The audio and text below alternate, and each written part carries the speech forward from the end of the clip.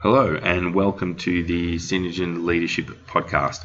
My name's Julian Carl, CEO of Synergen Group, and very pleased to bring a slightly different thing to you today. So originally this idea started off as it going to be a single episode around the 9 relationship groups. As I was recording though, we realised it was going to be a rather long single episode. So what we've done is actually split it into 2 episodes. So the 9 relationship groups is an idea that I've been working on for a while now, and I've broken it down into 2 sections, your internal relationships and your external relationships. So in this episode, part 1, we're really going to explore a series of questions around depth of relationships in regards to 5 internal relationship groups. And then in next week's episode, we'll explore the external. So happy listening, and again, would love to hear what you think.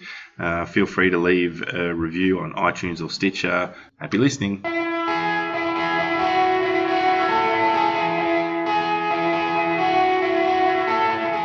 Welcome to the Synergen Leadership Podcast with Julian Carl.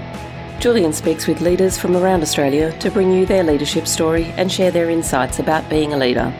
To further help you build your leadership capability, Julian shares his own insights about leadership and the tools and techniques he uses as a leader. Well, here we are again for another content episode of the Synergen Leadership Podcast. In today's episode, I really wanted to give you a framework and a model for thinking about relationships. And this is really built on the fundamental premise that relationships are a key to your success as a leader. And I think that it's important to really start to think about what are the quality of your relationships like, and what's the depth and breadth of your relationships, and importantly, what can you do to start to develop those relationships and really make big inroads in terms of your leadership. So the way this episode is structured is going to be divided into 2 sections.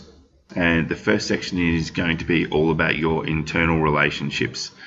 For the purposes of this framework, we've distilled that down to these 5 key areas in terms of inside your business. The first is the relationship you have with your team.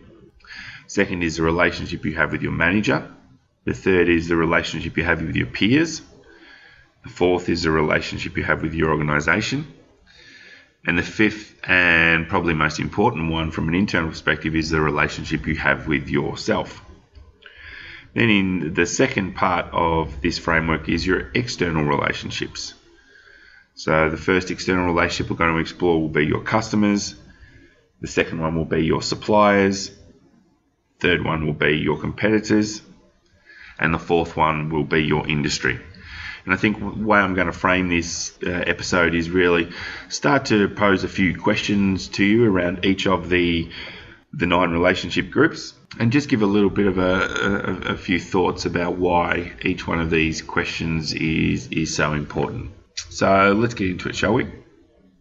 So if you look at our first relationship group, which is really the relationship you have with your team, I think that if you really want to get the most out of your team, the more you know about them, the more you can influence them in an ethical and positive way. And you can really start to tailor your leadership to suit them. So the way I've structured this is that there's essentially 15 questions for each of the 9 relationship groups, which I'll go through. And it will allow you to really check in and do a bit of an audit on what the depth of your relationship is like. And what we'll find traditionally when we run these type of activities is that there will be different people that you have different depths of relationship with, which is perfectly natural, perfectly normal. Now that could be based on a number of things, such as how long you've worked or known with that person. It could be, how alike you are. People tend to gravitate towards people like themselves. And a whole range of contributing factors. If you have shared interests, all these type of things really add to your depth of relationship. And the more you can build it, the better off you'll be. So let's look at question number 1. And I really want you to think about, what do you know about the work background of those in your team? Now, the reason this is important, there might be untapped skills that you can leverage. There might be experiences which you can really draw from. And what it does is start to give you a bit of an idea of their experience in terms of the organizations they've worked for, the industries they've worked in. And this may or may not shape the way that you start to interact with that person. For an example, if you know someone's come from a very heavy unionized background, that's going to be very different to someone who's never experienced that type of environment and has been completely white collar. Second thing I'd like you to understand is what is possible to know about their closest family connections. So I know some leaders take the view that work is work and personal life is personal life, and that's okay. I think though, if you've got that sort of base level understanding of who the key people are in their lives, all it does is give it a niceness to the relationship, that you can talk about their partner by using their partner's name as opposed to just how's your partner going. So little things like that really do start to build the relationship, and I'll leave it up to you to think about how deep you want to go. I jokingly say in some of my trainings that you should not only know their partners, but their kids, their dogs, their cats, all those sort of things. I'm going to leave it up to you to think about how deep you want to go in that relationship. Third thing I'd like you to think about is, what are their hobbies and passions? What are they really interested in? What really floats their boat? Is it something that, is it sport? What is it that really floats their boat? The fourth question I'd like you to think about is, what motivates them? What are they really interested in? Are they motivated by career? Are they motivated by money? Are they motivated by that feeling of success? Are they motivated by a sense of well-being and giving? And are they motivated by reward? There's a whole range of reasons why people are motivated. Please don't fall into the trap of always thinking it's about money, because study after study after study has shown that money is not necessarily number one on people's list in terms of what motivates them. So really, just try to start to think about, are you clear about what motivates each and every one of the people in your team? I'd also like you to think about the importance of knowing what their skills are. The way business is going right now is that more and more is being expected of leaders, and leaders are not necessarily getting more resources to do more. They're expected to do more with what they have. So I'd really like you to think about, what skills can you draw on? What skills do they have? And what this does is allow you to also think about, where do you need to develop their skill set? Next question I'd like you to think about knowing is, are you really clear about what their strengths are? What are they really good at? Now, the reason this is important is because there's a line of thought that if you focus on people's strengths and you turn them into experts and specialists in that particular area, they are going to perform and play a very valuable role within your team. Personally, I subscribe to that idea. I need to understand what people's weaknesses are too, so that I can think about how to mitigate them and make sure they don't impact the business in a negative way. But I think it's very important to focus on people's strengths. You can't be good at everything, so why try to get everyone in your team to be good at everything? Find out what the strengths are and work out how that plays out in your team environment, and really start to build that strength capability. And following on from that, obviously, we need you to know what their weaknesses are. In other words, this is about, what are they not so good at?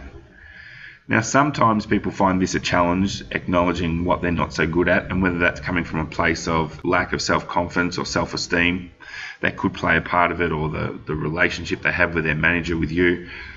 So I think you do be careful about how you go through this, and it could be about being observation, it could be about asking them what they think, and it's really just, harnessing what they're good at, acknowledging maybe what they're not so good at, and making that work within team structure that you have. The next thing I'd like you to think about knowing about the people in your team is, what's their level of ambition? So where do they want to go? Do they want your job? Do they want your manager's job? How far do they want to go in the organisation, and what are they prepared to do for it? So the idea that people will just get somewhere without putting in hard work is personally I believe is a fallacy. It's a myth. We need to, if you ever want to get somewhere, you need to work at it. So if you've got someone who's highly ambitious and wants to get somewhere, well, as a leader, that enables you to tap into that and provide them with opportunities to prove what they can do and what they're capable of. And it allows you to give them projects or give them, special activities to undertake, which can really, they see will really help them on their way to achieving whatever their level of ambition is. It is all right if everyone is not super ambitious in your team. Personally, I like being surrounded by people that are ambitious, but I've come to realise over my journey as a leader that it's also really important to have people that are quite happy doing tasks at various levels in the organisation. They don't have to have this high level of ambition. So understand what it is and work out how that plays a role in your team. Next thing I'd like you to consider is where can you develop them? So this comes directly off understanding their level of ambition. So do you need to give them training in a particular area? Do you need to give them experience in a particular area? What do you need to do to develop them? This is really about building capability. It's really about making sure that you are focused on creating the best team you possibly can. And the only way you'll do that is if you invest in them. Next question I'd like you to think about in terms of your team is understanding their commitment to the organisation. So people have employment contracts with the companies that they work for, but they also have what's called either an emotional contract or in some cases a psychological contract. And this one is actually far more important than the employment contract. See, people can get paid really well and have really good conditions and have a really good career path. But if they feel that there's a lack of trust, if they feel that the organisation has done harm by them, well then highly likely they're not going to stay. And I think that's one of the things that we need to recognise is that the organisation has a commitment to its employees to treat them well and do all those sort of things. So understanding what their commitment to the organisation is, very, very important. Next thing I'd like you to think about in terms of your team is how do they like to receive information? Now, this is something which I think many leaders struggle with because they're not prepared to adapt. So some people in your team are going to want things visually. Some people are going to want to sit down and talk through things. Some people are going to want to physically do activities and learn that way. Some people want to watch videos. Some people want to look at diagrams. Some people need time to process. Some people make decisions very quickly. The list goes on and on and on. And it's this idea that as leaders we need to be able to adapt and understand how people like information. Some people like more data, some people don't. Some people like real high level stuff. Some people freak out if they don't have enough information at hand to make a decision. So really take the time to think about how does your team like to receive their information, and then turn that lens on yourself and ask yourself that question. Are you adapting to the way they like to receive their information? Next thing I'd like you to ask yourself in terms of your relationship with your team is how well have you set expectations? And this is a big one that comes up time and time again in the trainings that I run, is that expectations are not clear. So what do you want them to do? How do you want them to do it? By when do you want them to do it? And I think this is a problem that we face in business a lot, is that the different layers of leadership, often expectations get lost. And if those expectations are there, sometimes they're not necessarily aligned to the broader corporate strategic goals anyway. So I think being really, really clear about what's expected of people is crucial to the quality of relationship that you're going to have with those in your team. Next thing I'd like you to think about in terms of your team is how well do you provide feedback? So feedback is one of the things which every leader will acknowledge is important, but what I find is that many leaders don't actually receive the feedback. They generally receive feedback when something's gone wrong. They don't normally receive feedback when something's gone right. So I'm a big believer that you give feedback as much as possible, whether someone's done something right, whether it's someone's done something wrong. give that feedback. Give it in the way that they need it. And for some people that's written, some people that's spoken, some people that's one-on-one, some situations it's group, all sorts of different ways of giving feedback. I think as a leader, you need that flexibility in how you can give feedback dependent on the person in your team. And the only way you're going to be able to do that is if you know the people on your team and know them really well and have a depth of relationship. The next thing I'd like you to think about in terms of your team is, do you know how they like to be rewarded? So for some people it's financial. Generally a lot of people like their short-term incentive bonuses or their commission payments or whatever it may be. And everyone likes to get a little bit of money here and there. I think it goes a bit deeper than that. I think that people like to be rewarded through recognition. I think that people like to be rewarded through publicity in some cases. Some people like that group recognition. And I think it's really just understanding what reward do they want? Are you prepared to give it? Can you give it? Some businesses can give financial rewards, some people can't. And it's, again, if you don't know how they like to be rewarded, how are you going to reward them in the way that they want to be? So again, question to ask yourself. The final question I'd like you to ask yourself in terms of your team is, how are you fostering positive relationships between the people in your team? So you've got a responsibility to build a relationship with the people in your team, between you and them, of course. I think the leader's role is also to foster positive relationships between team members. Now this can become very, very, very important when you have people that are working closely on projects together or are in confined areas or have to do specific tasks together. If there's any sort of animosity or any sort of ill feeling, or the relationship's not at the level it needs to be between them, there's no way known that task, that project is going to be completed to its full potential. So I'd like you to think about how do you go about fostering relationships between team members.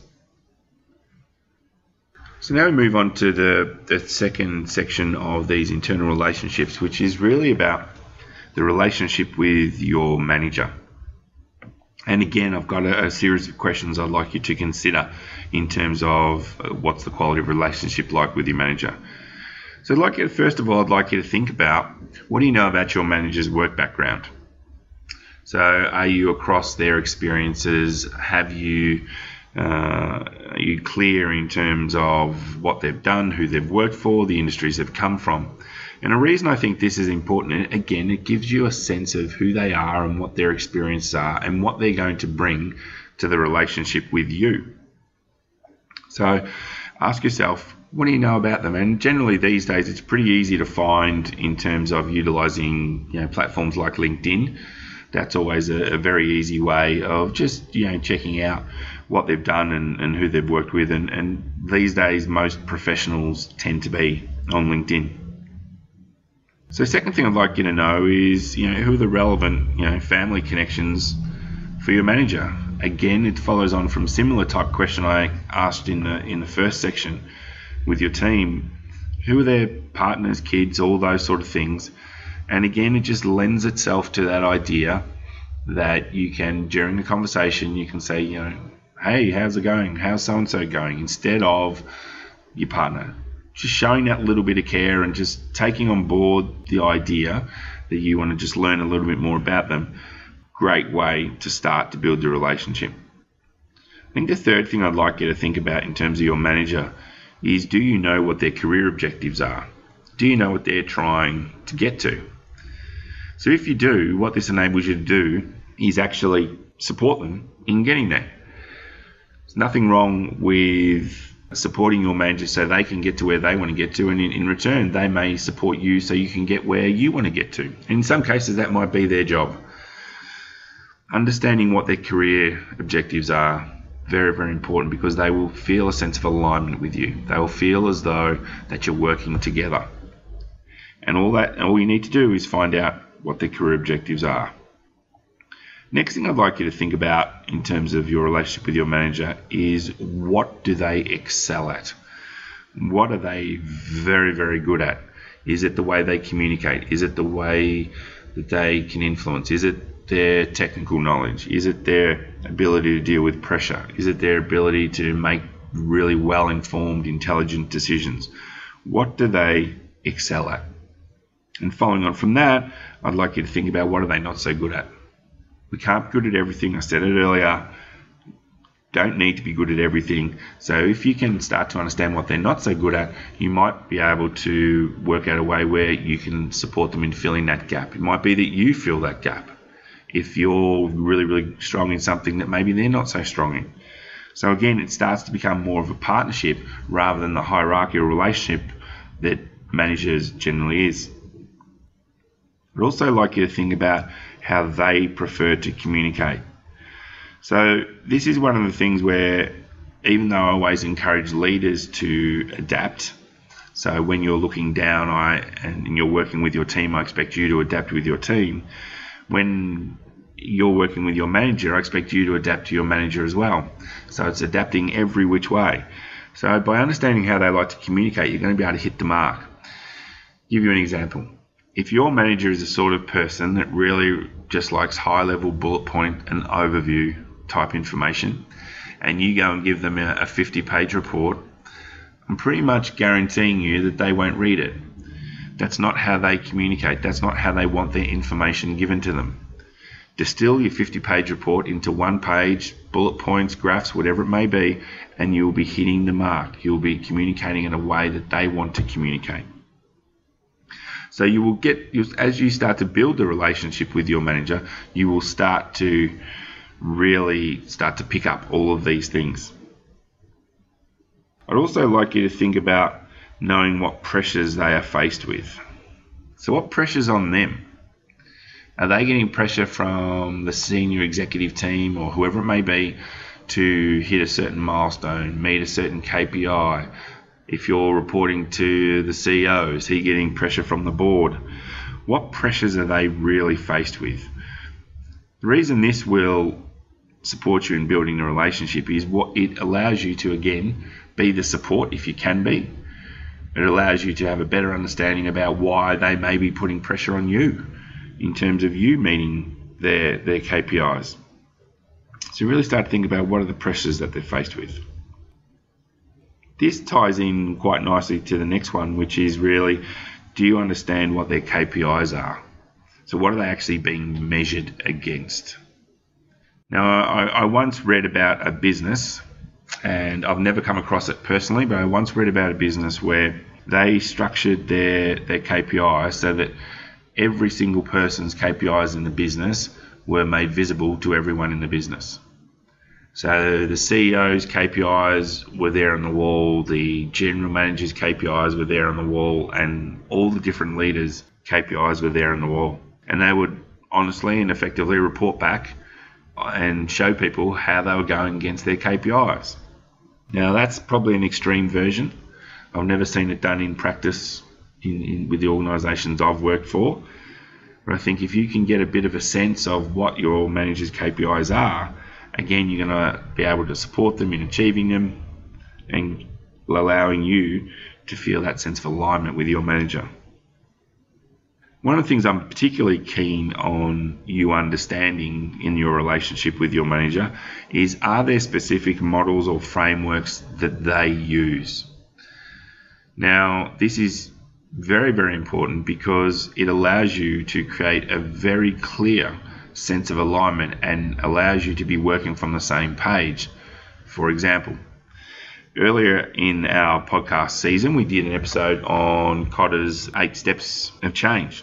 If you've got a manager who is a big fan of that and uses that, and you're wanting to implement a change with your team or something like that, and you go to them and say, this is what I want to do and this is how I'm planning to do it using Kotter's 8 Steps of Change, chances are, because you're using the same models that make sense to them, and because they're obviously a big believer in those models, chances are you're going to get a lot more support. Whereas if you just go there and say, this is what I'm going to do, it's not really going to make sense to them. They're not really going to think that you've given the depth and breadth of thought and consideration that's probably needed. So if you can get a sense of what frameworks and models they use, and it's very simple, it's just a question. start to ask when you can. I mean, I ask it in all the podcast interviews that I do with the various leaders, are there any specific models or frameworks that they use? Some say yes, some say no, some say there's so many. But generally, in some shape or form, we all have a particular way of doing things or viewing things. So ask them the question. Next thing I'd like you to think about is, are you the sort of person that provides solutions to your manager, or are you the sort of person that provides problems? So this is really about your level of self-reflection. People that come to a manager and say, here's the problem, and then walk away, generally not necessarily respected by that manager. Suddenly you're trying to transfer the problem from you to them.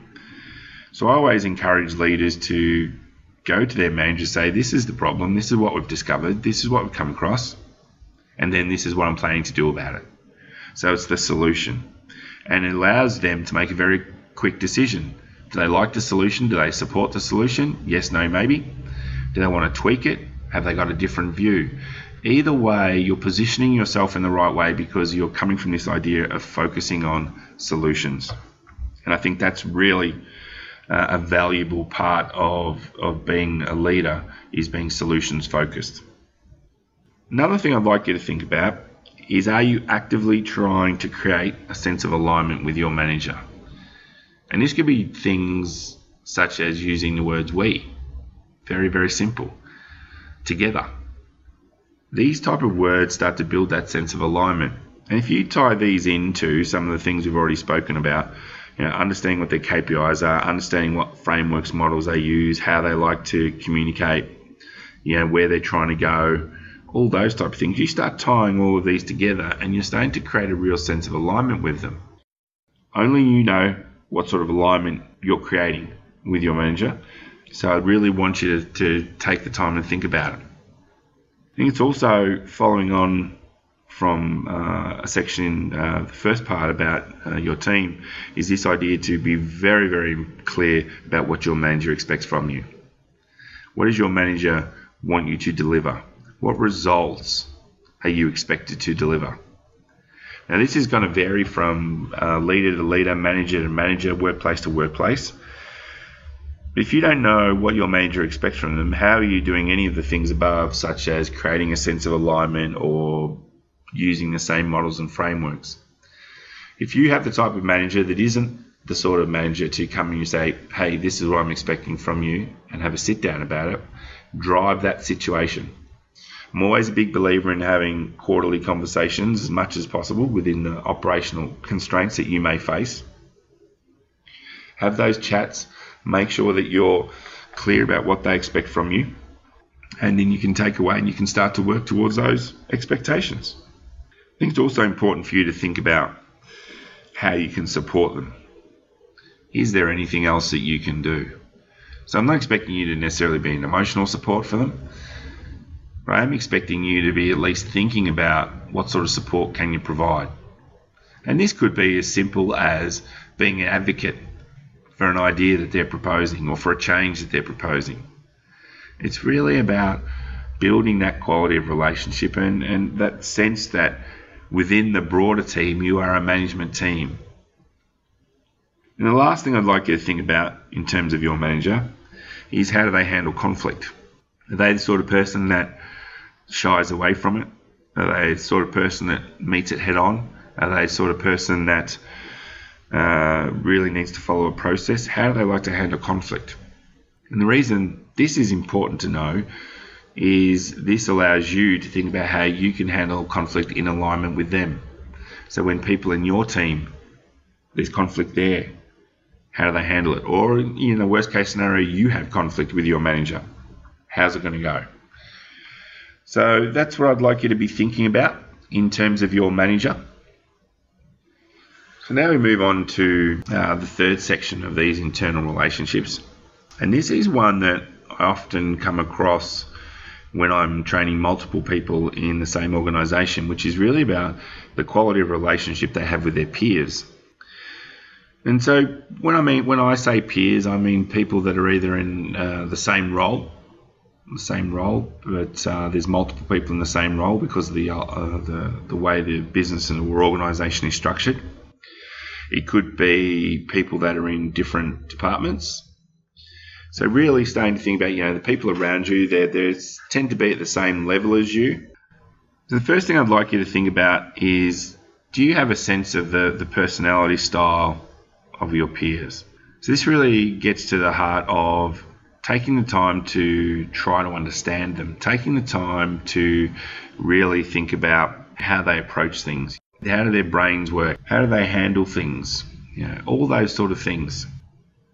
And the reason this is important is because if you're fundamentally different in terms of personality style, that tends to potentially, if you're not aware of it and if you're not doing things to actively manage it, can lead to conflict. So I just really like you to think about embracing the differences, understanding where people are coming from and potentially why they come from where they come from. Second thing I'd like you to think about, and it's been a constant through the first couple that we've spoken about in terms of your team and your manager, is family connections. I think it's important to touch on that again for the same reasons. It builds that sense of alignment, it builds that sense of trust, it builds that sense of community, it builds that sense of tribe. And just simply by being able to use family names, it's a far better relationship than you not knowing. And similar to what I spoke about in terms of your team is hobbies and passions. What do they like to do? What do they do on their weekends? What do they do after work? What really excites them? What are their passions?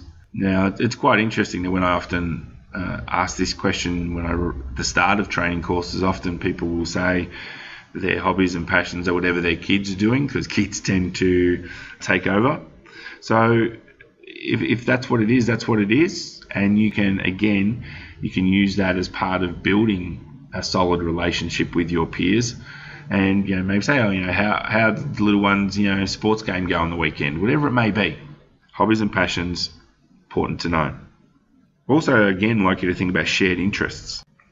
I was doing some work recently with a business, and one of the people in the room was talking about the fact that he likes cycling, and there were people in other parts of the business that also like cycling, and they were planning to do a bit of a ride together.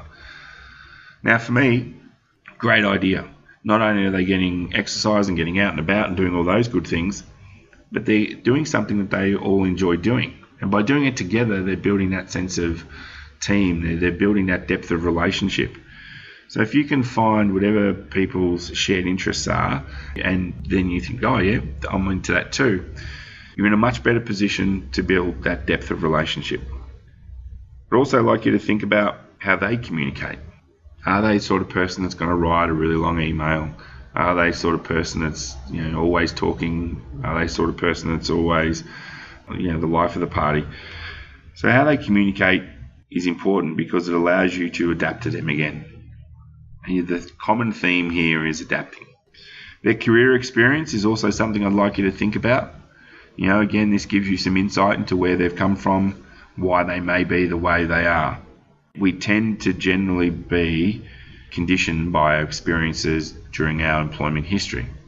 So if you've got someone that's come from a very strict way of operating in a role, highly likely that they will bring that with them.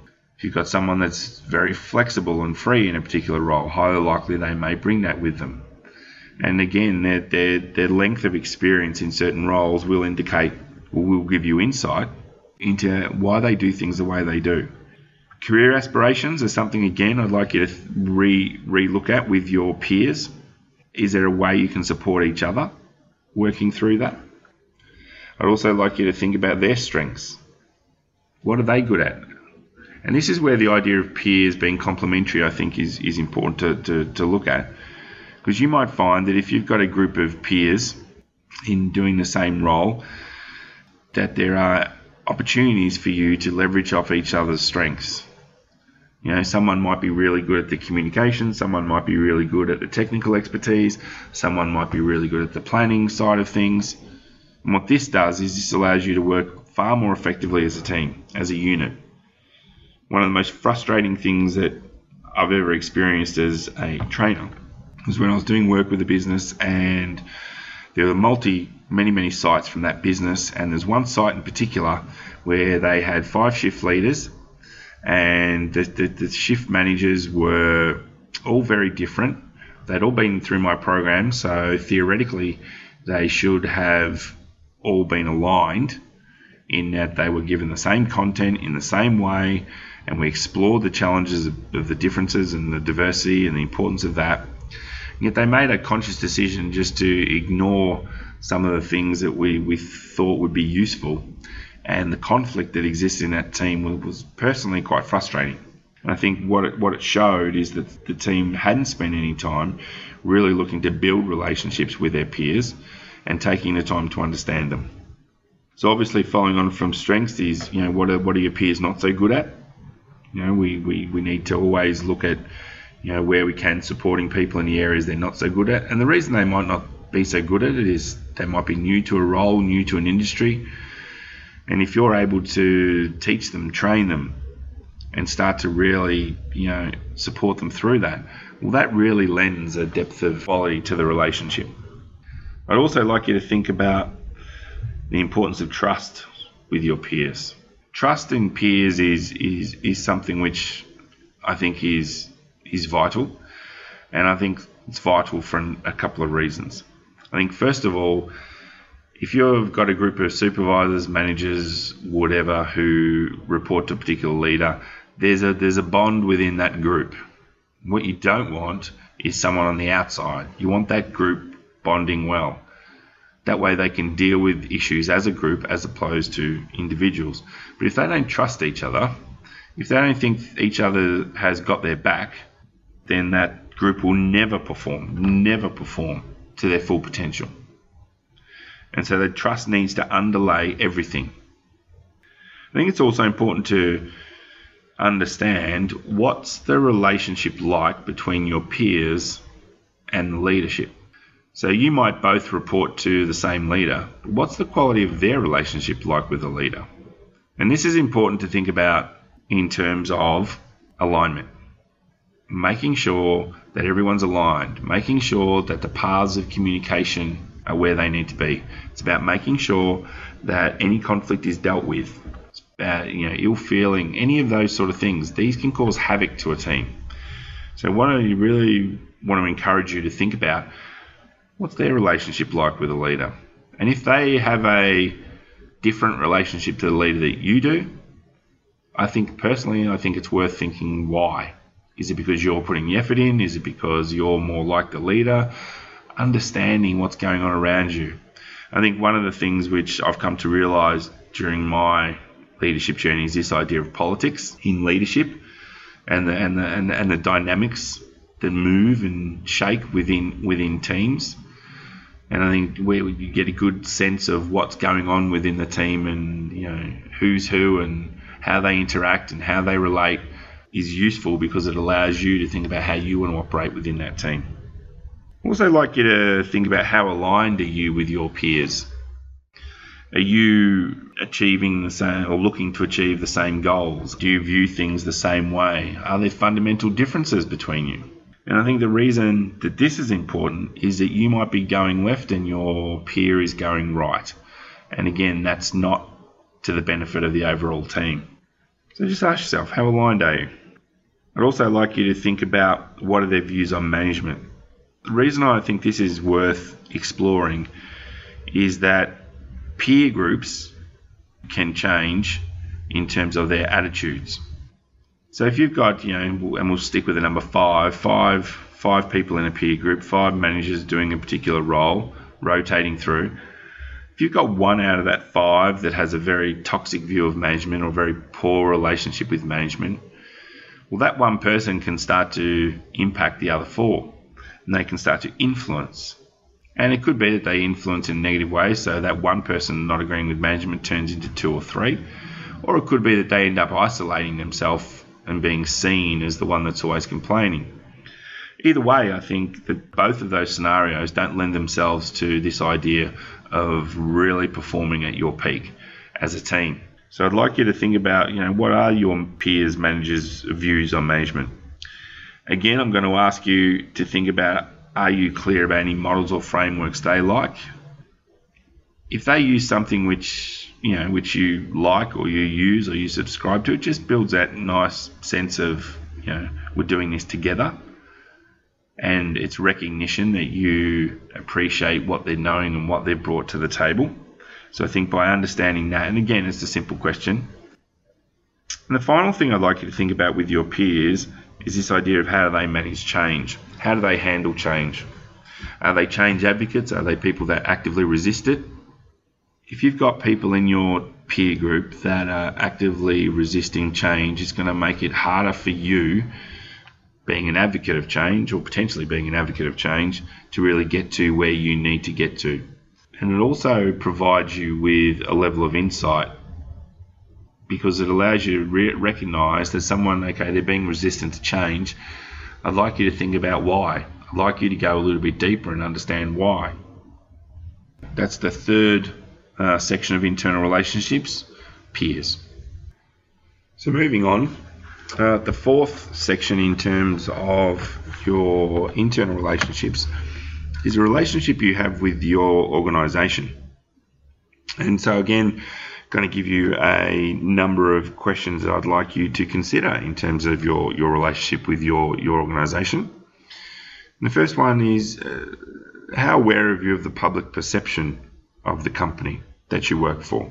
The reason I think this is important is that people always like to work for a company that's well-renowned, that has a high level of brand awareness, or that has good vibes coming to it from the broader business community. I don't think anyone really likes to work for an organisation which is considered shady or shonky or anything like that. And I think you're seeing a little bit of that happening at the moment with some of the Royal Commission into the banking, is that the banking and financial services industry at the moment is taking a bit of a beating, and I think that the public perception of some of the banks isn't really strong at the moment. So I'd like you to think about that to start with. I'd also like you to think about what you know about the history of the company that you work for. The reason I think this is important is it frames and gives you some ideas in terms of why things may be done the way that they're being done. Are there particular legacy issues that you need to be aware of? Have there been issues during the history of the company that you can, if you're aware of them, that you can use to support you in making better decisions? So just taking the time to try to get a sense of who the company is. Third thing I'd like you to think about is who are the key stakeholders. So this is very much going to change depending on the type of organisation that you work for. So in some cases it might be a very large organisation that has a board. There's very distinct shareholders attached to it, whether it be publicly listed or privately listed. Might be privately owned, might be owners, might be founders. Who are the senior people? Who are the key people in terms of decision making? Who are the key people in terms of depth of experience and length of service? So who are these people internally? Who are the key stakeholders? These are the people that it's worth having what I call hallway conversations with, to really just start to build that depth of relationship.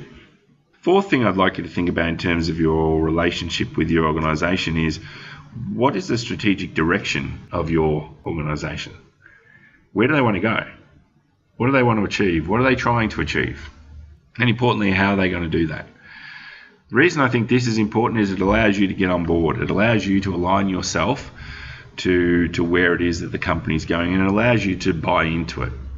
And I saw this firsthand earlier this week when I did a podcast interview with someone, and a couple of times during the interview, it really came through that they were buying into the vision and the goal that the organisation had set. They're very ambitious, which suited this person particularly. And it just really re-emphasised to me the importance of having your leaders part of and buying into where the business is going. I'd like you to think about that. Next thing I'd like you to consider is, how aware are you of the organisational values, and how aligned are you to those organisational values? So during my time, I've done a lot of work with businesses around organisational values and how you filter them down so that they become part of the operating system of a business. And it's a real challenge. Many times values stay on walls or as corporate mission statements and all of those type of things. They never really filter down to the broader workforce. So I'd really like you to think about, are you taking those values? Are you leading those values? Are you trying to embed those values in your team? Next thing I'd like you to consider is, what's the position of your organisation in the marketplace? So you work in a business which operates within an industry and potentially in a category as well. Where do they fit in that? Are they number one? Are they number two? Are they number 29? Is it a highly competitive industry? Is it not? Is it dominated by a couple of key players? So all these sorts of things about where you're positioned in the market. And I think this allows you to consider, are you comfortable with that? Some people are very, very clear about wanting to work for particular types of organisations. Some people are very happy working for large organisations. Some people really want to work for small organisations. Just understanding your position in the marketplace just allows you to really make sure that this is the right business for you. I'd also like you to consider, what are some of the competitive threats that exist. So this may come from rival organisations. This might come from industry changes or industry regulators. I felt that earlier this week, actually, when we got an email from our industry regulator saying that they are changing one of the rules, which is going to directly apply to us and potentially impact us. So competitive threats come from all different places. So I'd like you just to think about, what are they, what might they be, and how comfortable do you feel with those. I'd like you to also consider what challenges exist within the company. So does the company have a challenge in terms of sales? Does the company have a challenge in terms of customer relations? Does a company have a challenge in terms of governance or risk or anything like that? What are those company challenges that exist? As soon as you start adding in things like different sites, different time zones, different countries, any level of complexity really starts to impact an organisation's ability to maintain itself at the level that it wants to be maintained at. So what are the challenges that your company faces? I'd also like you to think about the succession planning that exists in your workplace. So what might be available for you, what might be available for people in your team, and really just starting to look at how that works, get a good sense of it, and work out whether or not you want to be a part of it. Is this the organisation that you want a career in? Are you using the organisation as a stepping stone? So really getting a good sense of that succession planning will enable you to really think about, what is your relationship like with the business? I'd also like you to think about career opportunities that may exist in the business. For me, this is something that's really important, because for the people that have a high level of ambition, being able to provide them with a high level of opportunity is going to be important. If you can't, well, then there's going to be challenges. People won't feel stimulated. People may leave. So what are the career opportunities that exist for you? I'd also like you to think about their systems and processes. So are there particular models that they use? Is there particular software systems? All those type of things. What processes exist? Reward and recognition programs is another one I'd like you to consider. And this is one where I think that by understanding this, you can then use this to filter down to your team as well. You can start to reward your team in a much more positive way if you're making or taking advantage of any reward and recognition programs that exist. And if one doesn't exist, there's nothing stopping you from looking at what might you be able to implement for your team. I'd also like you to think about any regulators or oversight bodies. Of course, we all have to operate with ASIC and ACCC, if you're listening in Australia, that is. They're sort of our government regulatory bodies. But there's also a whole range of regulatory bodies which exist in Australia and worldwide. And it's really about, are there any things that you need to be aware of? Are there any changes which they may make which are going to impact your organisation? So again, it's just that depth of knowledge, that depth of understanding, that depth of seeing what the lay of the land really is, I think will really support you in building a deep relationship with your organisation. Employee benefits is something I'd like you to think about. What employee benefits exist for you? with your organisation. And again, this is probably going to vary depending on the size of the organisation. A couple of companies I've worked for in the past have had very, very good employee benefit situations where people got discounts on all sorts of things or access to different things, and so again, it's going to be very varied. But I'd like you to think about, are you across it all? I'd also like you to think about the geographic footprint. The reason I think this is important is it ties into one of the things I spoke about earlier, which is career ambition and succession planning. Is if you've got a good understanding of the geographical footprint of your organisation, it might provide an opportunity for you.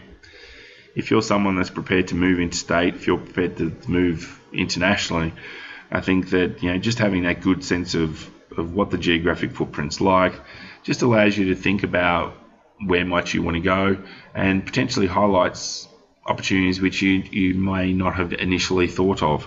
So I'd really like you to think about geographic footprint. So they're the 15 questions I'd like you to think about in terms of your relationship with your organisation. So now we move on to the fifth section of the internal relationships, and this is probably the one which I think a lot of leaders may not necessarily give the depth of thought to that I think they should. And it's the relationship you have with yourself. And so I've got a series of questions I'd like you to consider as we go through this. And I would like to start with, how clear are you on your personal values? So one of the things that I've noticed more and more as I've been doing these podcast interviews is that, and I'd say particularly with some of the more senior leaders that I've been fortunate enough to interview, is that their personal values are very much driving the types of organisations that they're going to and the types of roles that they're looking at. And I think, being clear about what your values are and factoring those into any decision you make about where you work and what roles you take on, I think is vital. So I'd like you to think about, not just being clear on your values, but, maybe writing them down, maybe just looking at them, thinking about them, maybe just making sure that they reflect who you are as a person, who you are as a leader. And, I don't think there's anything wrong with your values changing as you go through your leadership journey, because we know that as people we change and develop and grow. It's very different being 21 to 45 as an example in terms of age. There's a lot of differences. So I'd like you to think about your own set of personal values. And I'd like you to think about this, about your personal beliefs. We are all conditioned by our experiences, whether that's from our parents, our families, our close friends, the places we've worked, the places we've visited, the places we've been. And I think as a result of that, we've all got our personal beliefs on things. And I think it's important to hold true to your personal beliefs and understand why you have them. If you look at all the horrible things going on in the world at the moment, generally you can attribute it all to the fact that there's two sides, each who are very, very clear that their way is right and another way is wrong. And I think that's a reflection of what people believe, and they're those people's ability to articulate that and convince other people that they should also have those personal beliefs. So beliefs are vital in really understanding ourselves and why we do things the way we do them and how we go about our leadership. So I'd like you to take some time, if you can, and really just think about, what do you believe about leadership? What do you believe about yourself? What do you believe about business? What do you believe about, all those sort of things. Third thing I'd like you to think about is the importance of holding yourself accountable to what your personal standards are. So what's okay in your book? What standards do you want to set for yourself, and what standards do you want to set for your team? I think that the more you are clear about your standards, the more likely it is that you are able to share those standards and bring others to your standards. And one of the things that anyone who's been through my training programs will know is that one of the flip charts that I often draw is the idea of raise your standard. So whatever your personal standards are, I'd like you to think about, what can you do to raise it? I'd also like you to consider the importance of understanding what your leadership purpose is. why are you actually in a leadership role? So one of the things that generally happens is that people are very good in the technical area. They might be very, very good at engineering, or they might be very good at sales, or whatever it might be. And because they do really well in that, they often get tapped on the shoulder and get moved into a leadership role, management role. Standard story is that they don't get any training, and as a result, they don't necessarily do as well as they could have. But I think it also gets to the point about what's your leadership purpose. So if I reflect back on my very first leadership role, I had no leadership purpose. I was just doing the role to the best of my ability, trying to, build relationships, all the rest of it, but there was no overarching purpose. There was nothing guiding me along the way. And if I think about now in my business and, the role that I used to have as GM of another training company, that one in particular was really clear to me that I had a very strong leadership purpose, which was to not only turn the business around, but it was also to provide leadership and to be the sort of leader that I wanted to be, and to also really test myself against the role, because I'd never been in that type of leadership role before.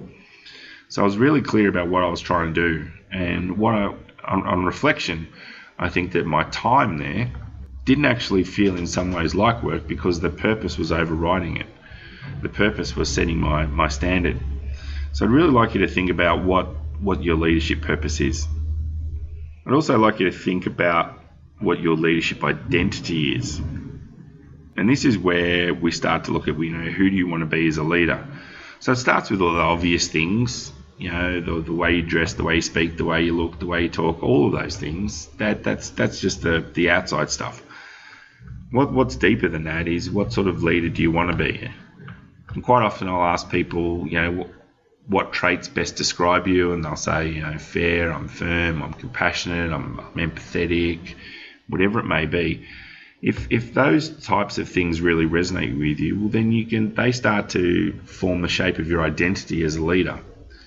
I think if you reflect back on the various leaders that you've worked with, you'll probably recognize that some of them many of them have had different identities as leaders. They've gone about leadership in a different way. Nothing wrong with crafting your leadership identity, because we don't come into leadership necessarily knowing everything there is to know about leadership.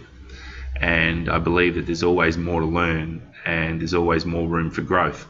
So we can continue to craft and shape our leadership identity based on our experiences, based on the industries that we've worked in, based on the things we've seen and experienced. So I would like you to consider, can you articulate what your leadership identity is?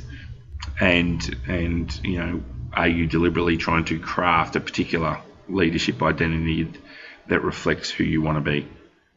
Something else I'd like you to think about is this idea of recognizing your secret self. So there's a quote that is floating around the Google world, and it's called the Japanese Three Faces. And if you go and try to research it, no one can actually say who it's attributed to, and so that's why it's sort of, I'm not sure where it's come from, but it's the idea which I really like. And the first face that you have is the face that you show the general public. The second face that you have is the face you show to your close family and friends.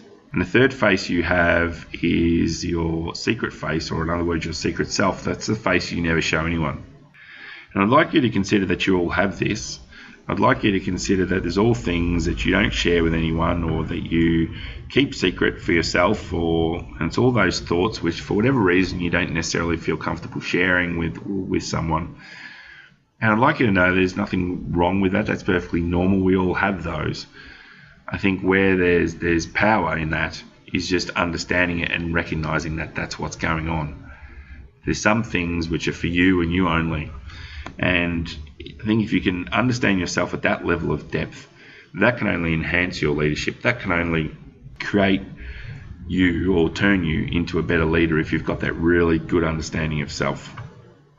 Like, you'd also consider your ego as a leader. And ego is a funny thing, because it exists. We all want to win. We all want to be the best. But some people are very good at recognizing when ego's getting in their way, when they're so focused on something that they're not prepared to listen to anyone else, and because they have this need to be right. So we all have a certain level of ego. So I'd just like you to take a moment and think about, is it getting in your way as a leader? Are you stubborn that you're not prepared to listen to other people because you adamantly believe you're right? Are you not prepared to listen to a different perspective? So one of the advantages I believe that face-to-face learning has in terms of leadership and management training is that you get to hear different perspectives. You get to hear different viewpoints. You get to hear insights from other people around the room who may be in the same role or may have been in your shoes.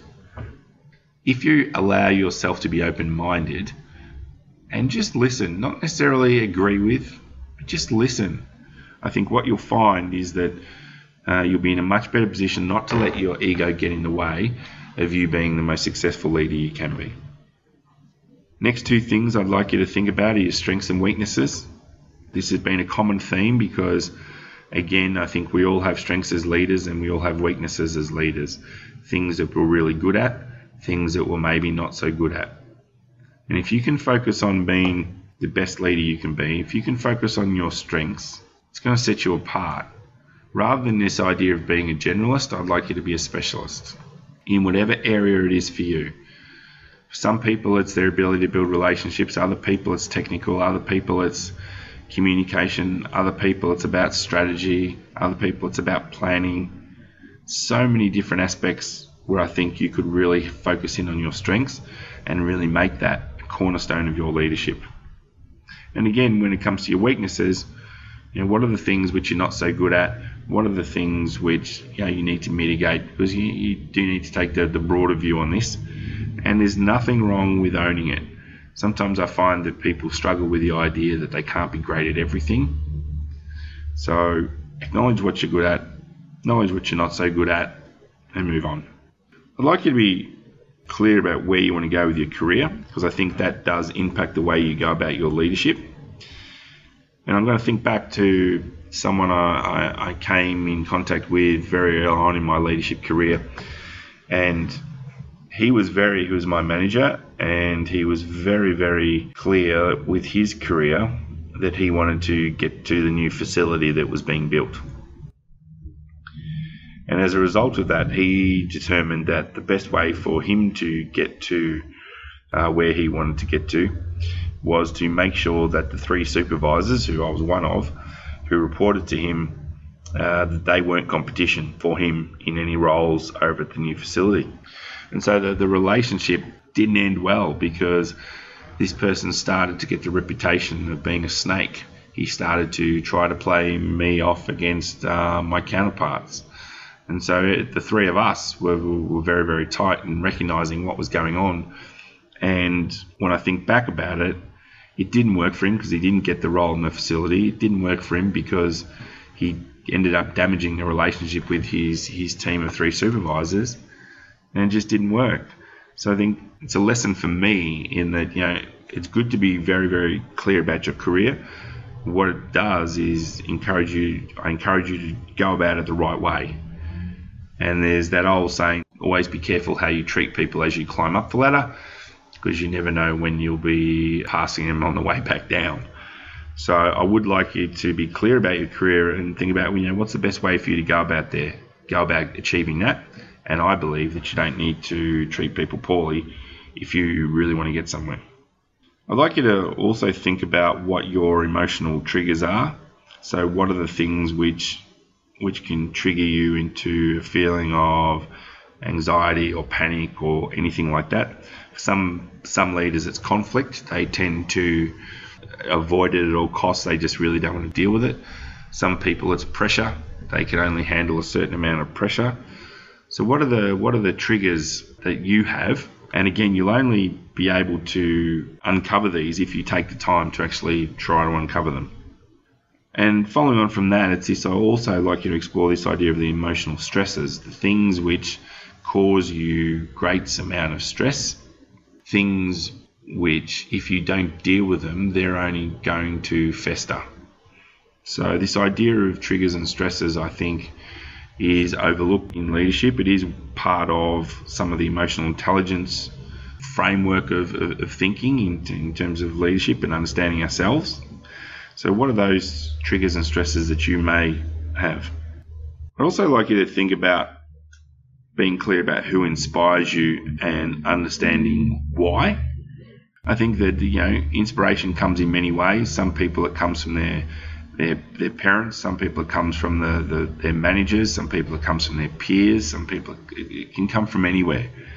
And I think that by understanding why someone inspires you, it just gives you that greater understanding about yourself, that greater sense of self, because you can draw on your points of inspiration and you can discover more about yourself by realizing why someone's inspiring to you. If you look at all the really populist people that they name as inspiration, one is Richard Branson. Virgin, he's got books, he's got all of those things, and people really use him as a way of inspiration. But that's not right for everyone. Richard Branson doesn't inspire me whatsoever. He's not someone I look to. He's not someone that I think highly of. For me, there's other people. So it's really about finding people that inspire you and understanding why. I'd also like you to think about having a method for your mental management. When I say mental management, you'll notice that there's starting to be a shift in business and leadership about mental well-being. And one of the things which I believe is important is for you to recognise that and to work out how to best manage your mental health. And so for some people it's doing yoga, for some people it's doing Pilates, for some people it's going to the gym, for some people it's boxing, for some people it's going for a run. Whatever it is, going for a hike, it's spending time with family, it's doing sport, it's playing with the kids, it's walking the dog, it's listening to music, whatever it is, I'd like you to think about, do you have actual method for it? Because the pressures of leadership are there, and they're not going away. In many cases, they're probably going to get harder, and there's probably going to be more expected from you, and there's going to be more pressure on you. Change is coming at a very rapid pace across all industry sectors. So I think it's good for you to consider, how you just manage your mental well-being. And then there's this final thing I'd like you to think about in terms of your relationship to yourself, is the idea of committing to the idea of continuous learning. So I was doing a podcast interview yesterday, and the person I was interviewing was talking about the idea that as leaders get more senior, they tend to make less time for learning in any sort of formal environment. And by formal, I mean going to some sort of workshop or program or anything like that. They tend to learn from the experiences that they're having or from the situations that they're dealing with in their workplace. And I think that he may be onto something in the fact that sometimes we get caught in the idea that we're learning from experience. And that's great, but that experience has a certain perspective to it. I think the idea of continuous learning is deliberately trying to put yourself in different situations so that you can continue your learning, your growth as a leader. And whether it's doing a workshop or whether it's doing a MOOC, going onto any of the online platforms and doing a short course, whether it's going off to the US and doing something at Harvard Business School, or whether it's anything like that, listening to podcasts, all those sort of things. This idea of continuous learning, I think, is important, because I think what it will do is really allow you to be the best leader that you can be. And so there we have it. That's the first section of the 9 relationship groups. And what I've realized is that I've been recording for over an hour now. So I think what I'm actually going to do is split this idea into 2 podcasts. I just think it'll be a bit easier listening. I've given you a lot to think about. So again, I would love for you to send through an email to me if you'd like to know more about some of these questions that I'm asking you to consider in terms of building deeper relationships. Julian@synergengroup.com.au, or you can hit me up via message on LinkedIn. I'm very easy to find on LinkedIn. And what I'll do is also record the second part of this part 2, which is all about your external relationships that we spoke about earlier. So I hope you enjoyed the episode. Love to hear what you think. Well, that wraps up another episode of the Synergy and Leadership Podcast. I trust you found it interesting. A couple of things. If you could go online and leave a review of the podcast, that would be great. Really help us in spreading awareness of the podcast. Happy for you to connect with me on LinkedIn. I'm pretty easy to find. And if you want to shoot me through an email, julian@synergygroup.com.au. See you next time.